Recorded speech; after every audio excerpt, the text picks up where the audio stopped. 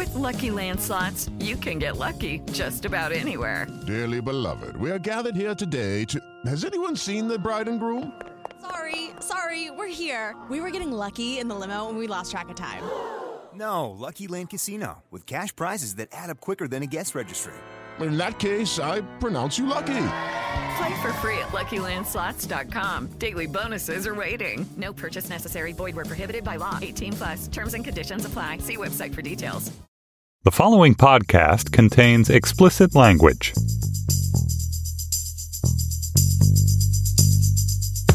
Welcome to the Waves for Thursday, December 27th, the Mediocre Mrs. Maisel edition. I'm Hannah Rosen, a host of NPR's Invisibilia.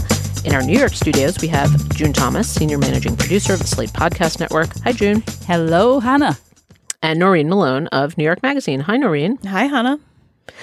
We should say Merry Christmas. No, I shouldn't say Merry Christmas because I'm Jewish, but you guys can say Merry Christmas to all of our listeners, even though we're recording a little bit before Christmas, but this will air after Christmas, so Merry Christmas, everyone. Happy holidays to everyone. Happy holidays. Sorry, we don't say that anymore. Happy holidays. What is the neutral thing to say? Here's the thing. What I do, I have a series of 20 questions that I ask everyone so that I can ascertain the exact religious profile that I should. And then I've got it's like a whole protocol. I ask 17 questions, and then I have 25 responses that might be appropriate. So yeah. And also, you sound fun. You sound like you're a fun guest. How about there should be one like, what's your preferred pronoun? Like, what's your preferred holiday greeting? Can't we just do it fast like that? Here's the thing, though. As with preferred pronouns, like, we don't ask everybody that, So it was like, we're going to look at someone and think, you look a bit Islamic. I'm going to ask you, hey, so what's your preferred holiday greeting? It's a landmine. Did I ever tell you this terrible story of my friend who was walking through the mall and the Santa Claus was there and the Santa Claus was like, Merry Christmas, everyone. And then she passed by and he was like, and Happy Hanukkah to you. God. And she was like, fuck you. What? I have a big note. Like, what is that? What is that? What is that about? Exactly. Like, I could be Italian. Be Italian. So I guess, yeah. Yeah. It's a minefield is what it is. It's just a minefield. Hey, but Happy New Year, everyone. Right. That's what I do is Happy New Year. I start doing that in like mid-December. Although, Rosh Hashanah some time ago. No, okay. I'm going to leave this now. No. Let's drop it. Okay. All right. Let's go on to do our very holiday-ish topics like Penthouse. We're talking about Penthouse because I'm sure you're sick of talking to your families about anodyne nothing. So we bring you some Penthouse. That's right. So our topics this week is Penthouse magazine becoming an outlet for the alt-right. I'm excited to talk about that. The Marvelous Mrs. Maisel, an Amazon show, and its particular feminism. I hope you guys have been watching it over the holidays. And then we're going to do a roundup of our favorite, least favorite moments in this insane year in feminism. And then in our Slate Plus segment, which I'm excited about, June, you want to say what we're talking about? I do. We are going to ask if it is sexist that Offset ambushed Cardi B's live performance recently to ask her to take him back. Did I say that with great naturalness as if I'm super familiar with Offset and Cardi B's live moments? Yeah, you sound like you're on the Breakfast Club. You're oh ready. Oh my man. God, I am so ready for drive time. All right, cool. Well, you saw it live, right, June? Oh, sure. Just yeah, kidding. absolutely. I was live streaming it, actually, yeah. So let's move on to our topics. We will start with Penthouse. Under the banner of free thought, porn magazines. Is that what you call them? Skin mag? What? I couldn't find a 2018 name because it seems weird that they even exist. What's the right name for them? Nudie mags? I think they're porn, aren't they? I mean, what? Yeah. But the magazine part. Anyway, okay. Yeah. Porn magazines.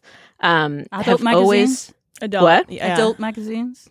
Oh, adult magazines. I like that. Okay. Adult magazines have always put themselves in the center of a confused kind of culture war. The latest iteration is Penthouse, which seems to be turning itself into a mouthpiece for the alt-right, or an outpost of the intellectual dark web. Maybe. It's more confusing than that. But it's this weird brew of anti-feminism, some Jordan Peterson, some Alan Dershowitz, biological determinism, and God knows what else, all the while being run by a couple of women, one of whom has a degree in women's studies. It's funny because, you know how we talked about Victoria's Secret in the last show?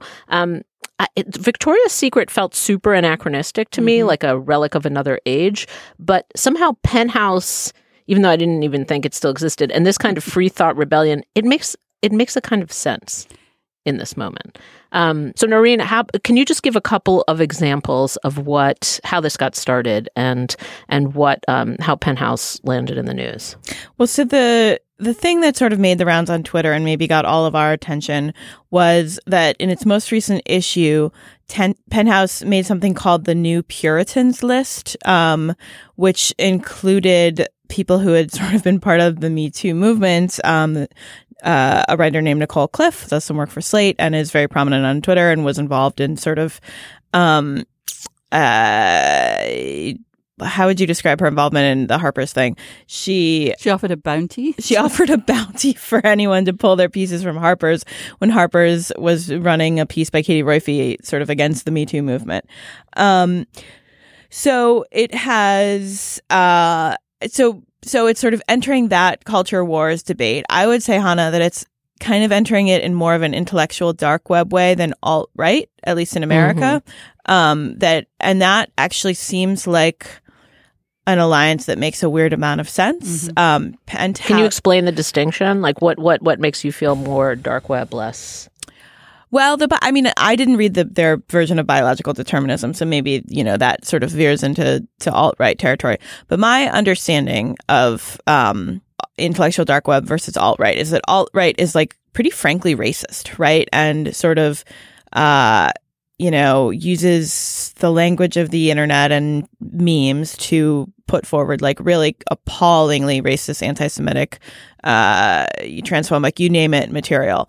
Whereas the intellectual dark web is like, we're just asking questions, and why do we live in a society where you can't ask questions anymore? That why is there this like rigorous shaming by, people like Nicole Cliff, who they labeled like a mean mommy for her. It was really sort of retrograde, strange caricature, language. But so I think they are putting themselves more in the category of like, we're asking the questions that you're no longer allowed to ask in polite society because we are the only defenders of like free speech, right? So I think that's where you see the connection, is that magazines like this, Hustler, Penthouse, have this long history of waging battle on the front lines of, First Amendment law, right? So they have this long-standing alignment with free speech, and there's this sort of soft cultural continuation of the free speech conversation that's happening now, where it's like, obviously you can say all of this stuff, but is it okay to say it in polite society anymore? That's sort of where I see them being intellectual dark web.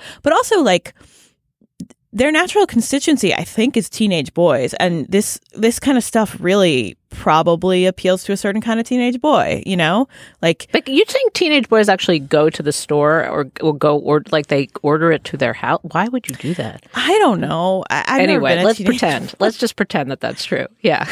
Well, I think that they might, like you have a family computer, and you don't want to, like, probably any teenage kid knows how to do a private browser or like turn off cookies or whatever it is. But I don't know.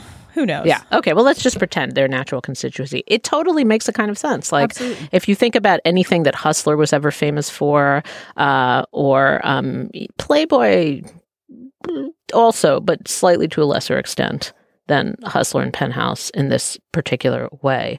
It is funny because they're constantly trying to update themselves. Yeah. Like both Playboy and Penthouse have women at the head now, although Playboy's taken a completely different direction. Well, remember some years ago we talked about their decision to quit publishing fully naked pictures, or fully naked women, I believe was the the line that they drew, and they're back to publishing nudes. I mean, that was something that they tried, and in the great way that we do things these days, they experimented, it failed, and they're back to nudies. So, people, I think it's just that we're all in the same boat these days in the magazine industry. Like, you try stuff and you keep trying different things because it's hard out there for a publisher, But Playboy, okay, so Playboy's winter 2019 issue, they called it the Freedom of Expression issue, and they had a cover that was not sort of like a scantily clad woman. It was like a piece of art, and it was a piece of art that was essentially like about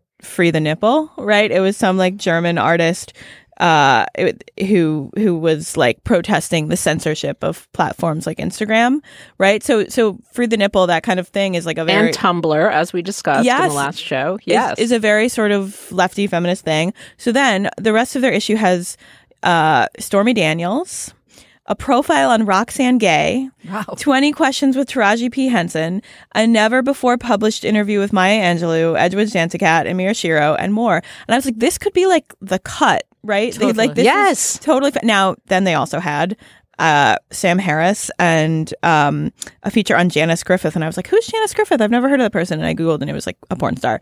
So it is Playboy. But they are doing sort of the opposite version of like what freedom of expression means, right? They're doing the sort of feminist version. And so I that approach actually seems less, a little less obviously correct to me. Right. I mean, because, what do you mean less obviously correct? Like less in keeping with the history of like adult magazines and free thought, like the particular banner of free thought that they wave usually. I didn't mean like ideologically correct or morally correct or anything like that. I just meant it from like a marketing perspective. Right. If you're, I don't know that your natural readership for Playboy is going to be necessarily people who are like super psyched about a never before read Maya Angelou interview. Now I know that of course Playboy has this long history of doing journalism and like really a lot of wonderful interviews, but those in my memory tended to be more celebrity, sort of a swaggery male celebrity, the same kind of thing you might read in Esquire. And this really does seem like a turn towards like, okay, I'm like a woke consumer of Playboy. Like I like the nudes, but I also like the articles, the poetry. So maybe there's like a category of the kind of, people who care about liberated sex workers, like that sort of like slice of the, but that's women. Exactly. See that's why I agree with Noreen that, this is all very well. I mean, I get it as a way of like, again, just trying to make magazines work these days. But ultimately, these magazines are about selling pictures of women to stare at. They're ultimately misogynist. And while there have been some kind of temporary moments of overlapping interests, mostly at times in the past, I think, there are also obvious paths of divergence. And I like, especially in this Me Too movement, the Me Too movement feels like a time where our paths diverge definitely, that probably I am definitely stereotyping, but I feel somewhat confident in my stereotyping, that I feel confident that many of the guys who buy these magazines and maybe even subscribe to them, certainly the people, the target audience for them, they are not going to be interested in a profile of Roxane Gay. That's just not a good business move, it seems to me. Like these men, these complicated men that we've been talking about, Hugh Hefner, Bob Guccione, Larry Flint, they had an interest, a business interest, and probably, an intellectual interest in pushing the boundaries of free speech, of free expression, of sexual expression. But it was not, and so yes, while there was some overlap, these were not people who were, trying to help women find their liberation. They always wanted to use women, and we shouldn't confuse these little areas of overlap with us having the same agenda. Well, Hefner would have argued that he was trying to help women find liberation, and that is a whole complicated thing. But it's like, who controls the images, as we learned with Tumblr? It's not the fact of the images, or that there are nude images, or even what the women are doing in the nude images. It's, as we learned in the Tumblr conversation, it's like, it's always been this horrible, the thing that's most misogynistic about all these magazines is it's like, look, free thought, we're being so bold, we publish naked pictures, but it's like free thought on the backs of women. Like, women didn't control the images. They had nothing to do with the images. They didn't own the rights. I mean, they just didn't own anything about those images. So it always seemed like wildly misogynistic and hypocritical for that reason. And then I guess they added the female CEOs. That's to me what complicated it, but they still don't own the images. Like Hugh Hefner, like the children, like all the women in charge of these places is a little different, but I guess they're not really in charge. Well, some of them are, but it's a glass cliff situation, right? Totally. This is a dying industry. Let's bring in the women to A, clean it up, and B, sort of be the like everyone knows by now what we've just said, that like these are sexist things inherently. But if you bring in a woman, there's like a frisson of like, ooh, like maybe they're going to change it.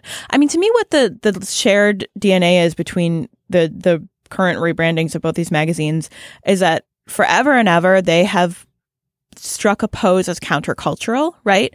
And so both Playboy and Penthouse in this moment see sort of freedom of expression, as Playboy says, being restricted, right?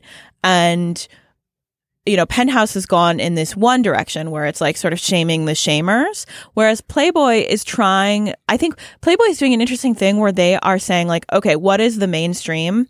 Like in Penthouse's version of the mainstream is like Me Too and pussy hats and like mean women, right? And in Playboy's version of the mainstream that they're cutting against with the Roxane Gay and the Maya Angelou, it's actually like the pornified culture, right? So they're selling it on one page, and on the other page, they're telling you like, you know, no. This is part of like you were saying, more of a Tumblr porn aesthetic where it's like arty nudity rather than this like mainstream thrown into you. Now, I could be wrong. I haven't looked at the winter 2019 issue. But Playboy's always done that. I mean, Playboy's always like the history of Playboy is the history of making you feel like the thing that you're doing is sophisticated and part of a lifestyle, like part of something that is, you know, refined. But again, like that also fits in with what you were saying, what we said in our last episode about Victoria's Secret, that yes, that was definitely their aim. They were selling a fantasy of sophistication. And oh my God, can you imagine what it must be like to go to one of those parties at the Playboy mansion? But I think at this point, we all know, even those people who that fantasy may have appealed to, that it's bullshit, that like by the end, the Playboy mansion was just a really old guy, you know, just kind of essentially having a bunch of young women trapped in a house. You know, it was like a horror story instead of a fantasy. And so it's still an aging, you know, like a superannuated kind of fantasy. And I think that although there have been changes, like literally in the way the women look, you know, now I think they're very kind of pneumatic and shaved and like, but there's still a way that this is how you have to look if you want to be in this magazine. You have to have a certain type of body, which is almost certainly surgically enhanced at this point. And it's, you know, so although the fantasy changes, it's still an image and it's still something that's created and sort of pumped out by, you know, the image makers who are the people who make the magazine. It's still not like, hey, you know, and it shouldn't be. It's never going to be like crowdsourced. Hey, everyone, what's sexy right now? You know, it's a product. Well, here's a question: do we want these to survive? These magazines, right? Like, if we think of it in those terms, like, is there any redeeming from a feminist perspective? Is there anything redeeming about adult magazines? I think the natural next step is one run by a woman, which is a porn magazine. Well, you have that. That's what Penthouse is. No, but like owned by a woman. Penthouse is owned by a woman. Well, I think she sold it this year. Oh, did she? But yes, until early 2018, in a sort of restructuring, Penthouse was owned by a woman who has like a totally fascinating backstory. She was like a Reagan sort of right winger in the 80s who was kind of like kicking around LA, ended up working for Penthouse, moving up very far and on the like org chart at Penthouse, and then spent her life savings to purchase it. And she's this totally wacky woman who called herself a feminist. So it has happened. But like she had bought Penthouse, like that was Penthouse. She was still like, you know, using that brand, maintaining that brand, elongating that brand that had started like to be a raunchier version of Penthouse. You know, it was still very much in the path, in the tradition of Guccione. Yeah, I mean like first year of Jezebel plus like more porny. I think that's what I mean. Well, the woman who's editing it now is in this apparently very cool Canadian like rock band. she's like in her early 30s. She's a model / semi-celebrity / like internet writer. I'm not sure how she ended up with this job, but like she definitely falls into the hipster category. So you might get something. I mean, I think this is maybe an issue that has her hands on it. So this new Puritans kind of thing. And there is this strain of like young, quote unquote, cool intellectual dark web happening, right? Like there's sort of a pushback against what's happening in the mainstream right now on the left. Right. So you could see it as an outcropping of that. Yeah, and you can definitely see this is a moment when intellectual freedom is a banner that people would be keen to gather under. Wow, we've come all the way back around. I mean, we've concluded that Penthouse is like super feminist. No. We are not saying that. This is not a banner that I want to stand under. I'm just saying that there are people. This is a moment when people will gather under this banner, but I don't want to be there. Thanks. Right. But, it's funny. Like I sat and drew all the lines. I was trying to make some political coherence of all the different things that Penthouse had published and believed, and like the only place I ever landed was Stormy Daniels. I was like, Stormy Daniels is the one place where all of these strains come together. They just have to put Stormy Daniels on the cover every month. Wait, explain why. Because she's porny, but also like she's transgressive. She's porny. She's kind of, there's some grudging appreciation for her on the left because she's helping challenge Trump. She's smart. She's smart, right? All the things come together in Stormy Daniels. Yeah. All right, there we go. All right, vote for Stormy. Right. Go Stormy.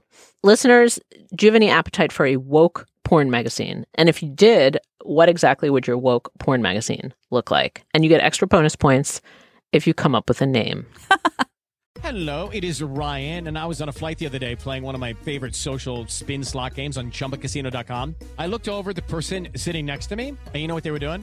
They were also playing Chumba Casino. Coincidence? I think not. Everybody's loving having fun with it. Chumba Casino is home to hundreds of casino-style games that you can play for free anytime, anywhere, even at 30,000 feet. So sign up now at ChumbaCasino.com to claim your free welcome bonus. That's ChumbaCasino.com and live the Chumba life. No purchase necessary. VGW. Void where prohibited by law. See terms and conditions. 18+.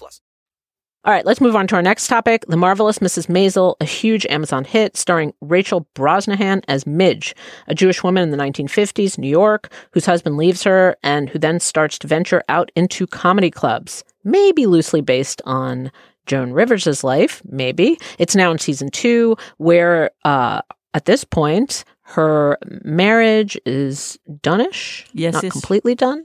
Done-ish. Done-ish. And she is actually breaking away. So, June, when did you start watching Mrs. Maisel? So I started watching when it first appeared in season 1 about this time last year, and I really loved it. I thought it was refreshing and fun, and, I'm a big Amy Sherman Palladino fan. She's the woman behind the Gilmore Girls and Bunheads. And it has that fast-talking, humorous kind of vibe about it. The kind of setting of New York in the 50s with a woman comedian. It was great. I loved it. I've watched, I think, 6 episodes of season 2, and I am not so enamored. There are fantastic actors. But I think that the creators, Amy Sherman Palladino and her husband Daniel Palladino, largely have fallen a little bit too much in love with every single character. And we're getting far too much about characters I could care less about. I don't dislike them. I certainly don't hate them. But I've lost track of Mrs. Maisel. And I think that a lot of her faults that we were always supposed to recognize as her faults have just kind of overtaken the show. And so in season 2, my enjoyment has declined. Before we sort of culturally critique, let's just talk a little bit about what's happening to Midge, because it is we won't spoil too much. We're just going to sort of lay the basic trajectory of season 2 and what's going on with Midge and who she is, because it's a Mad Men-ish era, but it's told from the perspective of one unlikely woman finding her way through and out of the restrictions of that era. So can you just lay the basic groundwork, what's going on with Midge at the very start of season 2, and what are the questions that season 2 is asking about her? Well, that's kind of one of the problems, but I'll try to answer your question without getting bogged down in that. So she has now started her comedy career. At the end of season 1, her husband caught her act. They were going to get back together again, and then he caught her act and saw that she is a very talented comedian. And he, unfortunately, was not. He was the one who had comedy dreams. He would, work his day job, which was a kind of demanding office job, and then he'd go downtown to comedy clubs and do his tight 10, and he was just not good. And he had no chance of kind of getting on in that world, that it was what he really wanted. He just didn't have talent. And then she has this amazing natural talent. We never really see her working on her act. She just riffs, and it's brilliant. Is it? Well, that's the problem. But we're supposed to believe everybody in the show just won't shut up about how brilliant she is and how marvelous she is at every single thing she turns her hand to. And so when season 2 begins, she is like poised. Now, the problem is that we then go off on other tangents for a long time, and we just don't even really see her working on that just for ages and ages. It feels like forever. Instead, we go to France with her parents. Does it feel to you like a sincere moment of liberate? Like what in the moment, since we can talk about this, it's just in the first episode, in the moment in season 2, when she stands on stage and is it's like a finding your voice moment. And it's done in a kind of clever way because she's in Paris and it's actually somebody else speaking her voice. But she kind of stumbles onto the stage and then is kind of finding her truth out loud on stage. That is a moment I think that's supposed to feel like a critical turn. Noreen, what did you think of that moment? What did that moment do for you? Well, I had not seen season 1 when I came into this, so for me, I might have had a totally different reaction because it was I think that was the first time that I had actually seen her really on stage. I could be wrong about that. But what's interesting to me about the comedy that they have her do is it actually feels very modern to me. Yeah. It's not joke driven. It's sort of in the way that modern comedy can almost be like, this is the only real way to express your feelings. You can say things out loud and they will be funny because you're saying them on stage and it's sort of self-deprecating. It felt like that to me. Like Joan Rivers is if this is based on Joan Rivers is like a tight joke teller. Like that is her thing. She's not like a monologuer. And I don't know enough about early Joan Rivers to know that, but I know that she works things over. And so I thought that was kind of an interesting, it was more about her being able to express herself on stage in a way she couldn't in her real life. And there's a real contrast between her personality off stage and what she does on stage. Off stage, she's perky and driven, and she wants to run other people's weddings, and she wears pink all the time. And then on stage, she's working blue. She's very barely, but for we're supposed to believe, again, I haven't seen season 1, but we're supposed to believe that she is being championed by Lenny Bruce. There's a connection with Lenny Bruce, yes, which it's a special bond that they have. But yes, it's hard to believe. Yeah, I mean, but she. I guess it's part of her liberation, right? That and literally part of liberating that part of her personality is I think what you're seeing on stage. But yeah, the sort of almost emo-ish comedy did not feel historically correct to me. And there were a few other places where I noticed that sort of spilling out in the script. She talks at one point to someone about how she has a support system. Who's in the 1950s was talking about their support system? That's a way of dealing with sort of privilege, the privilege of this character in 2018 terms, maybe by a screenwriter who's read some of the criticism of the show. But there were little jarring anachronisms like that where I was like, what is this character? Who is she supposed to be? Yeah, I can't slide into the show at all. I don't see where the tension is or where the realness or the discomfort. And I get that it's supposed to be this light musical, but Crazy Ex-Girlfriend, you could see it all the time, right? Yes. That was the tension of Crazy Ex-Girlfriend is this musical, but she's baddie and it's taking she's so at odds with what's happening in the rest of her world. There was just a constant discomfort in how she was behaving in the world. But with Mrs. Maisel, where I watched a lot of early Joan Rivers when Joan Rivers died because my mom is a huge Joan Rivers fan. She was a big part of my life. And so like the stock and trade of Joan Rivers in that era was making people exquisitely uncomfortable, and kind of bringing to light. I mean, she was a joke teller, so it wasn't the same, but the joke was always on her, and it was always about the restrictions in the moment for women and making fun of herself for not meeting them, but in a way which was like too much, you know? Yeah. It was like really, really uncomfortable about her ugliness or stuff her husband was doing, but it was not anodyne. The way this stuff is anodyne. This stuff is like, it's anodyne confessional, you know, like there's just not that much tension. I think the way Emily Nussbaum, the line in her review, which really stuck with me, is like, she's a swan and then she turns into a swan.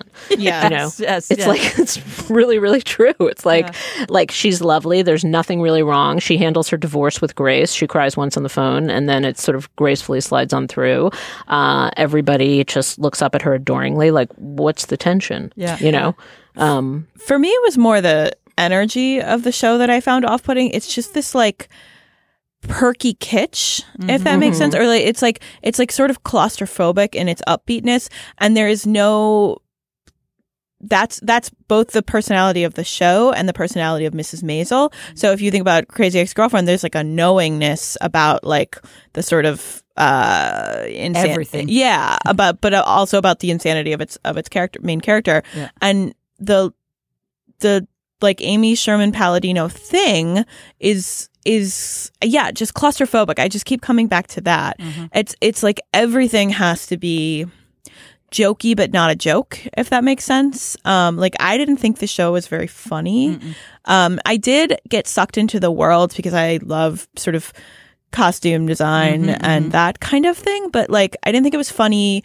My teeth were just put on edge by it. Like, everyone talks about how appealing Rachel Brosnahan is, and to me there was like, she was like spinning her engines too much for me. Like, it was just it was so try hard. It's so try hard. Yeah. Yeah. Paris was try hard. Everything was just like on the nose stereotypes about Paris, about visiting Paris, about Jews, just like about every ethnic group. Every ethnic group.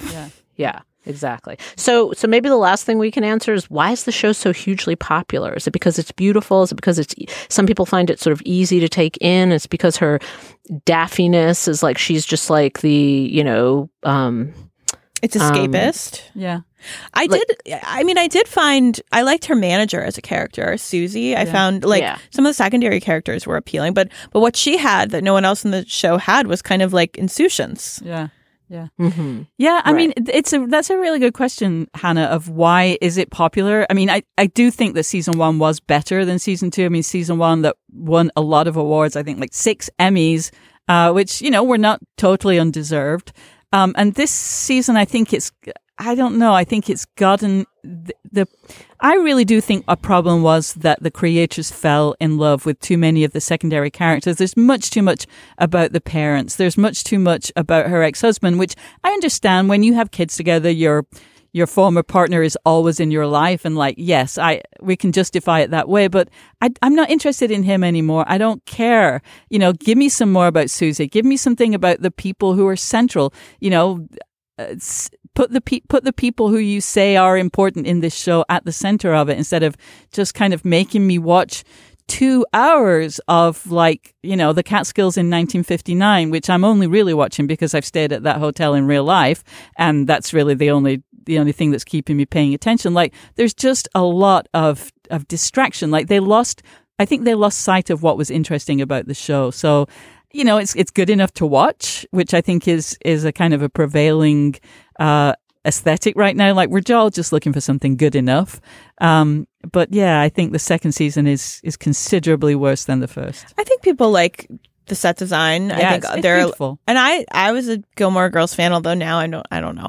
But I think people like the Amy Sherman Palladino world, and I also think that there is something doubly escapist about how simple her problems are, right? Like, the world actually was simpler, and like she is sort of cosseted, and her struggle is not that hard, and it's so easy to see like it's just like a moment in women's liberation where it was so obvious that like everything Especially was for women like that. for yes. women like that things were going to get better, and that it was a like relatively simple fix. You know, there it wasn't sort of as complicated. Yeah. That's what I think it is. I think it's just not hugely challenging, but just challenging enough not to be clueless. You know, like it is about an era. It does highlight a woman. She does have some struggles, but it's fairly limited. Like it's nothing like the kind of tension and darkness of Mad Men. It's nothing like that level of kind of challenge and struggle. You know, like she's going to make it. It's like a Mary Tyler Moore level. Yes. Like she's going to make it kind of thing. And she always wears a hat, so she'd have something to throw up in the air. Exactly. It's like a nice, pretty white lady with some problems, and she's cool enough because she does comedy, and it feels like comedy of our moment. So she's relatable, and you can root for her. Like it's that simple, you know. And it's pretty, and like people are wearing interesting clothes, and so you can think about vintage shopping. Is that like that's totally dismissive? Anyway, okay, listeners, we're doing this is like the My Favorite Murder moment where we're not 100% inhabiting the love. So if you are a real lover of this show, why don't you set us straight and explain to us in our non-patronizing way why this show is marvelous? We would appreciate it if you take us to task. So you can write us an email at thewaves@slate.com or tweet at us. Let's move on to our last segment, the lows and highs of this year in feminism, our least favorite and our favorite moments. This will be a round table. Let's start with least favorite. Noreen, why don't you go first? Your low point in lady news for this year. Okay. I will just throw out the obvious one, which maybe you guys already have, which is Brett Kavanaugh's confirmation and the whole circus around that. I just feel like that cannot go unmentioned. I sort of felt not exactly the same as I felt after Donald Trump's election, but the day after Kavanaugh, when I had seen it so clearly one way and then half of the world had seen it the other way, I just felt really kind of despairing. So Kavanaugh was just on paper, I think, for me, the lowest. Can I debate with you about why I didn't put that as my lowest? Okay. Even though it's obviously the lowest. Okay. So for me, of course, that is hands down the lowest. Like historically, of course, you're right. Like when we look back historically, that's going to be like a real depressing moment that just kind of highlighted that things hadn't changed as much as you thought, and that certain men still ruled the earth, and what men could get away with, and how women could be just silenced and ignored. Like for sure, that is the moment of the year that is going to historically go down as the low point. The only reason I didn't is because like the experience of watching it, and in our case, we watched it here at Invisibilia. We were in the middle of an edit session. We couldn't continue the edit session. We just turned on the TV, and we're all women at this moment. Although actually not right this second, but so we turned on the TV and watched it, and there was something just so obviously like loosening and kind of galvanizing. Like I was trying to think, there's some moments that just kind of cracked things open in a certain way, like the way people shared around that, the way people told their stories, the way people were furious. Like there was some bounce back, against the Brett Kavanaugh moment that kept me from feeling it as the absolute low point, because it created a kind of counter energy. So I tried to think in my head, like what creates counter energy and what just is like a dead blank space. Yeah, although he does he's now on the Supreme Court for a very long time. That's true, except he's going to be on the Supreme Court for a very long time. And that, and that reminds me what you're saying. I mean, I totally get what you're saying, Hannah, but it kind of, it reminds me of the last time that I remember the situation you described. When I first started at Seal Press, a feminist press, we always were, this was before the internet, but we always were, very heads down. But we had a television. I think we maybe even brought a television in the office for the Clarence Thomas hearings. And, it was that same level of like, can you believe this? And that also was, the opposite of a victory.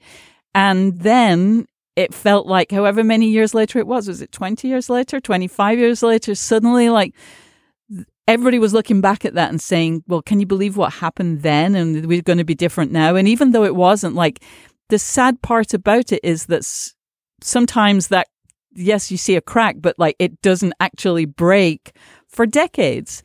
Right. And I think, again, I feel like I'm the amplification queen here, but like, Noreen, I know just too what you mean about that moment of like, I see this so clearly, and yet at least half the country sees it entirely the other way. And that's kind of a little bit crazy making. Yeah, totally. Because it's like, Did we watch the same? Yeah, exactly. Man up there? Who do you trust, me or your own lying eyes? Well, I don't know. Apparently, are my eyes wrong? Are my ears wrong? No, I know they're not. But how can you do? And so it's a very kind of I don't know. It shakes up your entire life and makes you ask so many questions that it's very disturbing. Well, can I give you guys also my backup one in case someone had already taken Kavanaugh? Because this to me was also a moment of just like kind of despair, sort of like I should have been ready for it, I guess. But when Eric Schneiderman, when it was revealed that he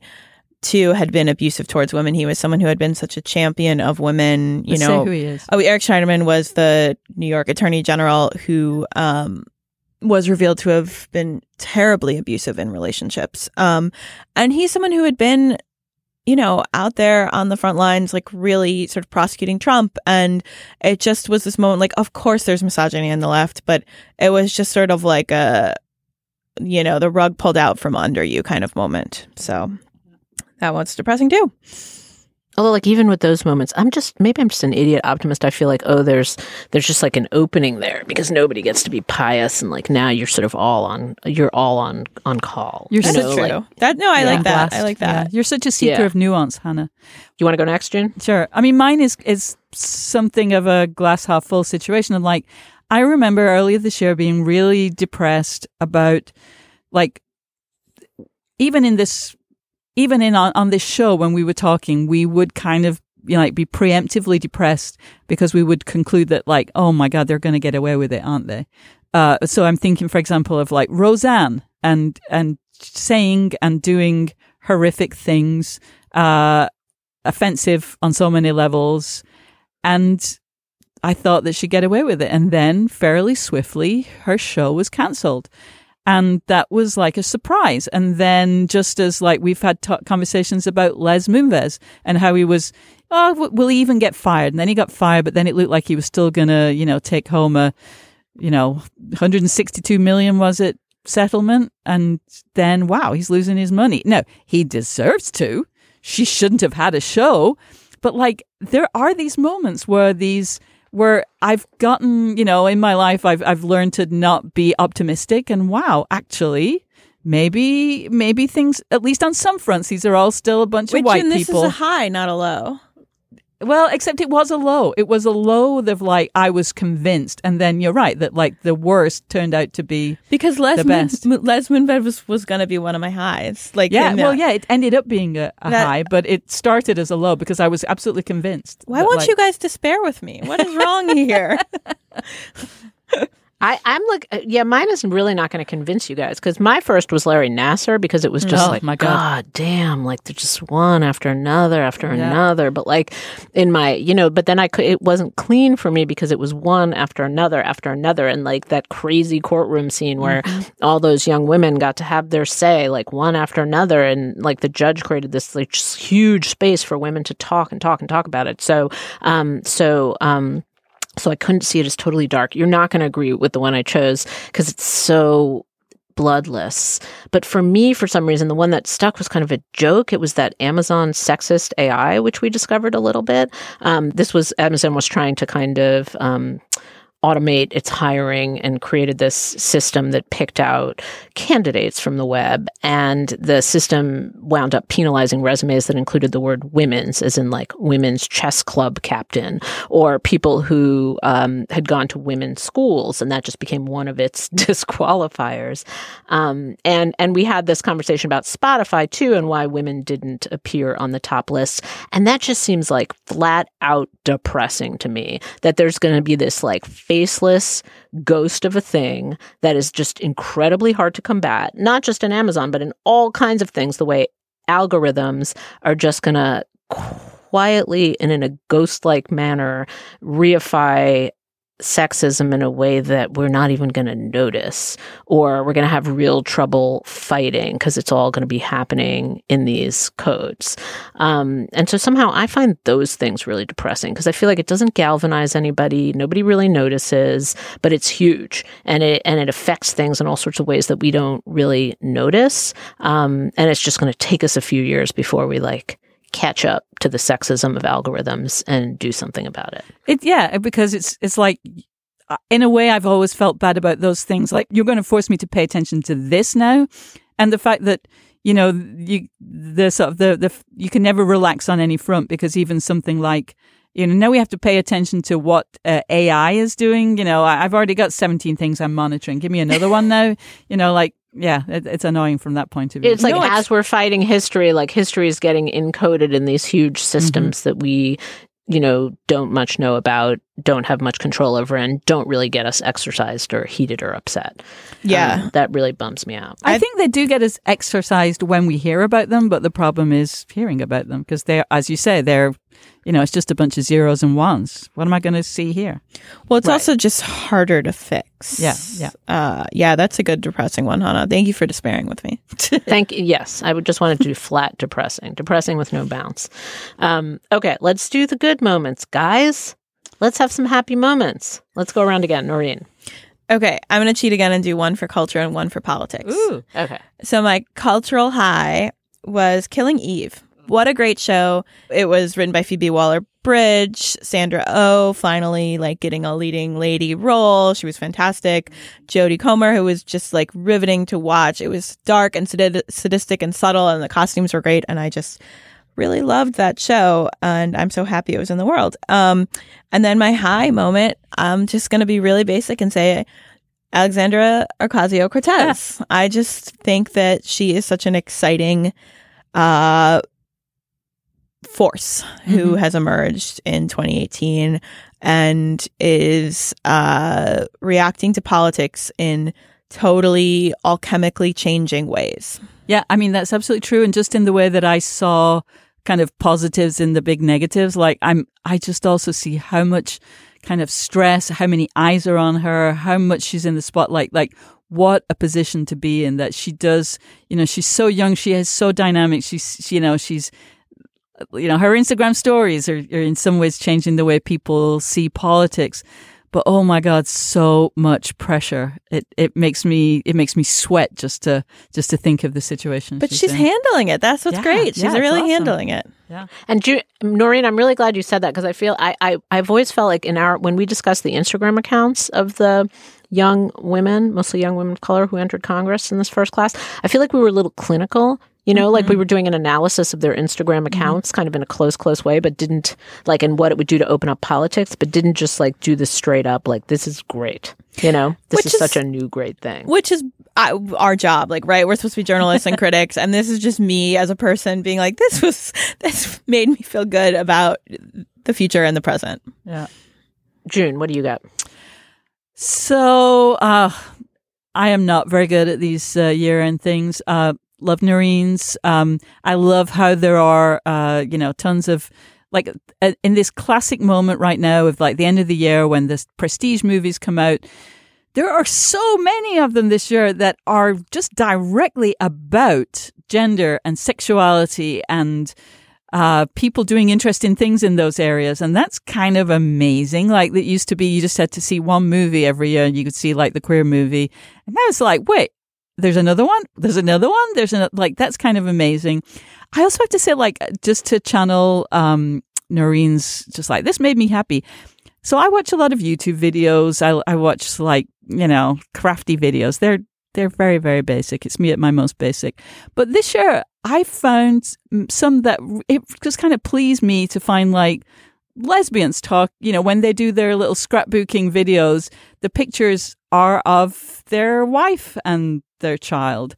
And there's another woman who I watch who always describes herself as Middle Eastern, but I don't think she's ever said that she is a Muslim, but she clearly is. She's, now when everybody is talking about Christmas, she's well, we don't do Christmas. And she clearly doesn't drink in a way that a lot of people have their rosé or whatever. But she shows the Arab gathering in Georgia, and she's very clearly a liberal. And I just kind of love seeing these women who are showing themselves and their own life and the pictures of their kids and their lives, and they are very open about the fact that they're not like the other, they're not Mormon moms of 6 in Utah, and they're not hiding who they are. And that really takes some guts, I think, because there is a great pressure in that world to everybody to be the same. And I love that they apparently feel comfortable to be themselves. And I really enjoy watching them. Yeah, I felt that way about the discussion we had about the political ads. Just the sitting down and watching the proliferation in political ads of women behaving and speaking in different ways, just looking different, just talking about their lives in different ways. It was just such a sigh of relief, because women in politics are just always in this tiny, tiny little narrow lane. And they're just they're uptight in there and just keeping out most of their lives. It was so much fun to do. I'm talking about Essie Ruth Makes. That's one of the YouTube channels that I really like. And My Little Journal is another one. And we'll include those names on our show page if you can't spell them. What's yours, Hannah? Okay, so besides the political ads, which I just mentioned, I think it was Hannah Gadsby. Now, I know that's dark as a high moment. I realized that it wasn't she's not the rah-rah, lesbian craft booking type vibe, but it was, for some reason, it just captured for me a way of having optimism and making sense of your life despite all darkness, a way of confessional, sort of being misunderstood, all the things that women feel all the time. And yet it was somehow captured and accepted in the mainstream, totally successful. And to me, just totally optimistic as a way of being able to make sense of yourself while not Mrs. Maiseling it, while not leaving behind all the tension and darkness. You can kind of bring that with you and still wrap up a really a way forward. So I found that's my kind of inspiration is Hannah Gadsby. Yeah, it was an amazing special, and I know exactly what you mean. It's again this vibe of finding the best from the worst, which seems to be something of a yeah, because you can look back at this year and be like, God, this year was the worst. It was Me Too and story upon story of assault and Brett Kavanaugh and Larry Nassar, and it's just endless. And even the guy who's supposed to help us turns out that he's a real abuser. It's where do we turn? Where are we supposed to look? We have Donald Trump as president. And yet, despite all that, there's a way that you can tell a story about yourself that makes sense, that soothes you, and that shows you a path forward. So I feel like she did that for me. Right on. All right. Well, listeners, please share with us your highs and lows of this year. If they are not included on our list, we would love to hear about them. You can email them to us at thewaves@slate.com, or you can tweet them at us at June Thomas, at Noreen Malone, or at Hannah Rosen. All right. Recommendations. Noreen, what do you have for us? My recommendation, I believe June has also read and recommended on a different Slate podcast. The forthcoming book, Talent by Juliet Lapidos. So good. Juliet is a former colleague of ours from Slate. The book is out, I believe, at the end of January, but you can pre-order now on Amazon.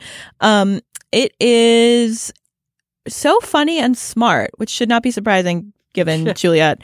But it is about a English literature PhD student who is sort of failing and flailing. She's at the town is called New Harbor. She's clearly at a version of Yale, and she is trying to come up with a thesis, and she cannot. And she hits upon a thesis that's essentially about procrastination.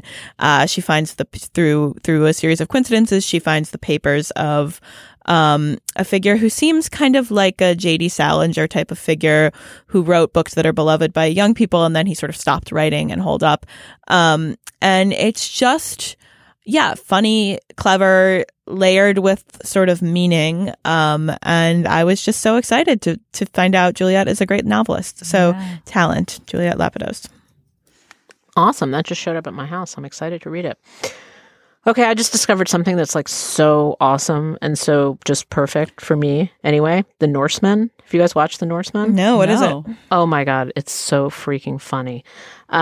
It's a Norwegian comedy show. It's like Monty Python meets Game of Thrones.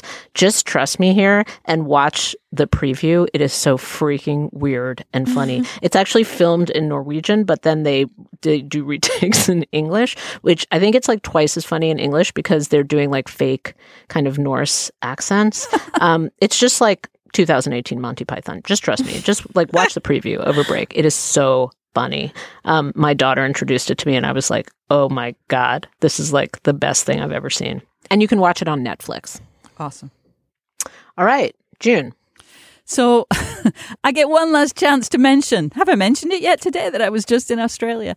And on the flight, I flew on Qantas. This is not a sponsored endorsement.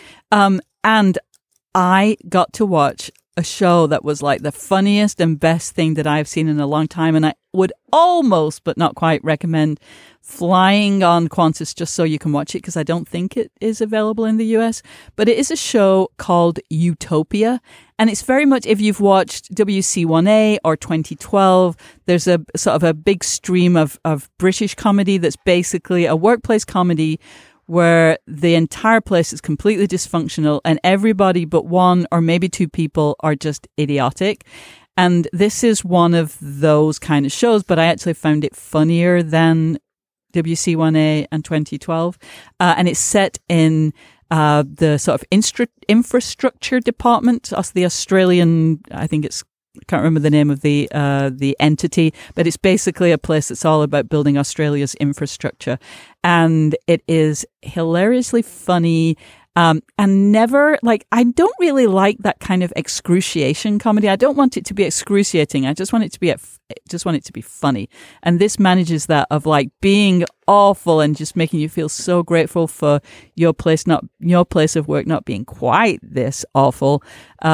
But at the same time being really, really fun and funny. So Utopia, if you can find it somewhere, I highly recommend it. Oh my God, we're so international. This is like international comedy show. Absolutely.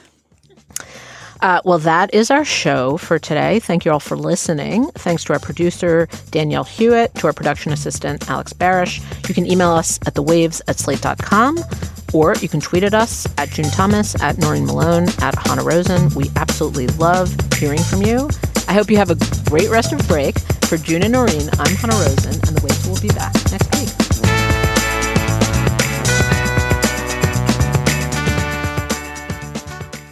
Judy was boring. Hello. Then Judy discovered ChumbaCasino.com. It's my little escape. Now Judy's the life of the party. Oh, baby, mama's bringing home the bacon. Whoa, take it easy, Judy. The Chumba life is for everybody. So go to ChumbaCasino.com and play over 100 casino-style games. Join today and play for free for your chance to redeem some serious prizes.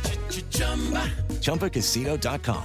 No purchase necessary. Void where prohibited by law. 18+ terms and conditions apply. See website for details.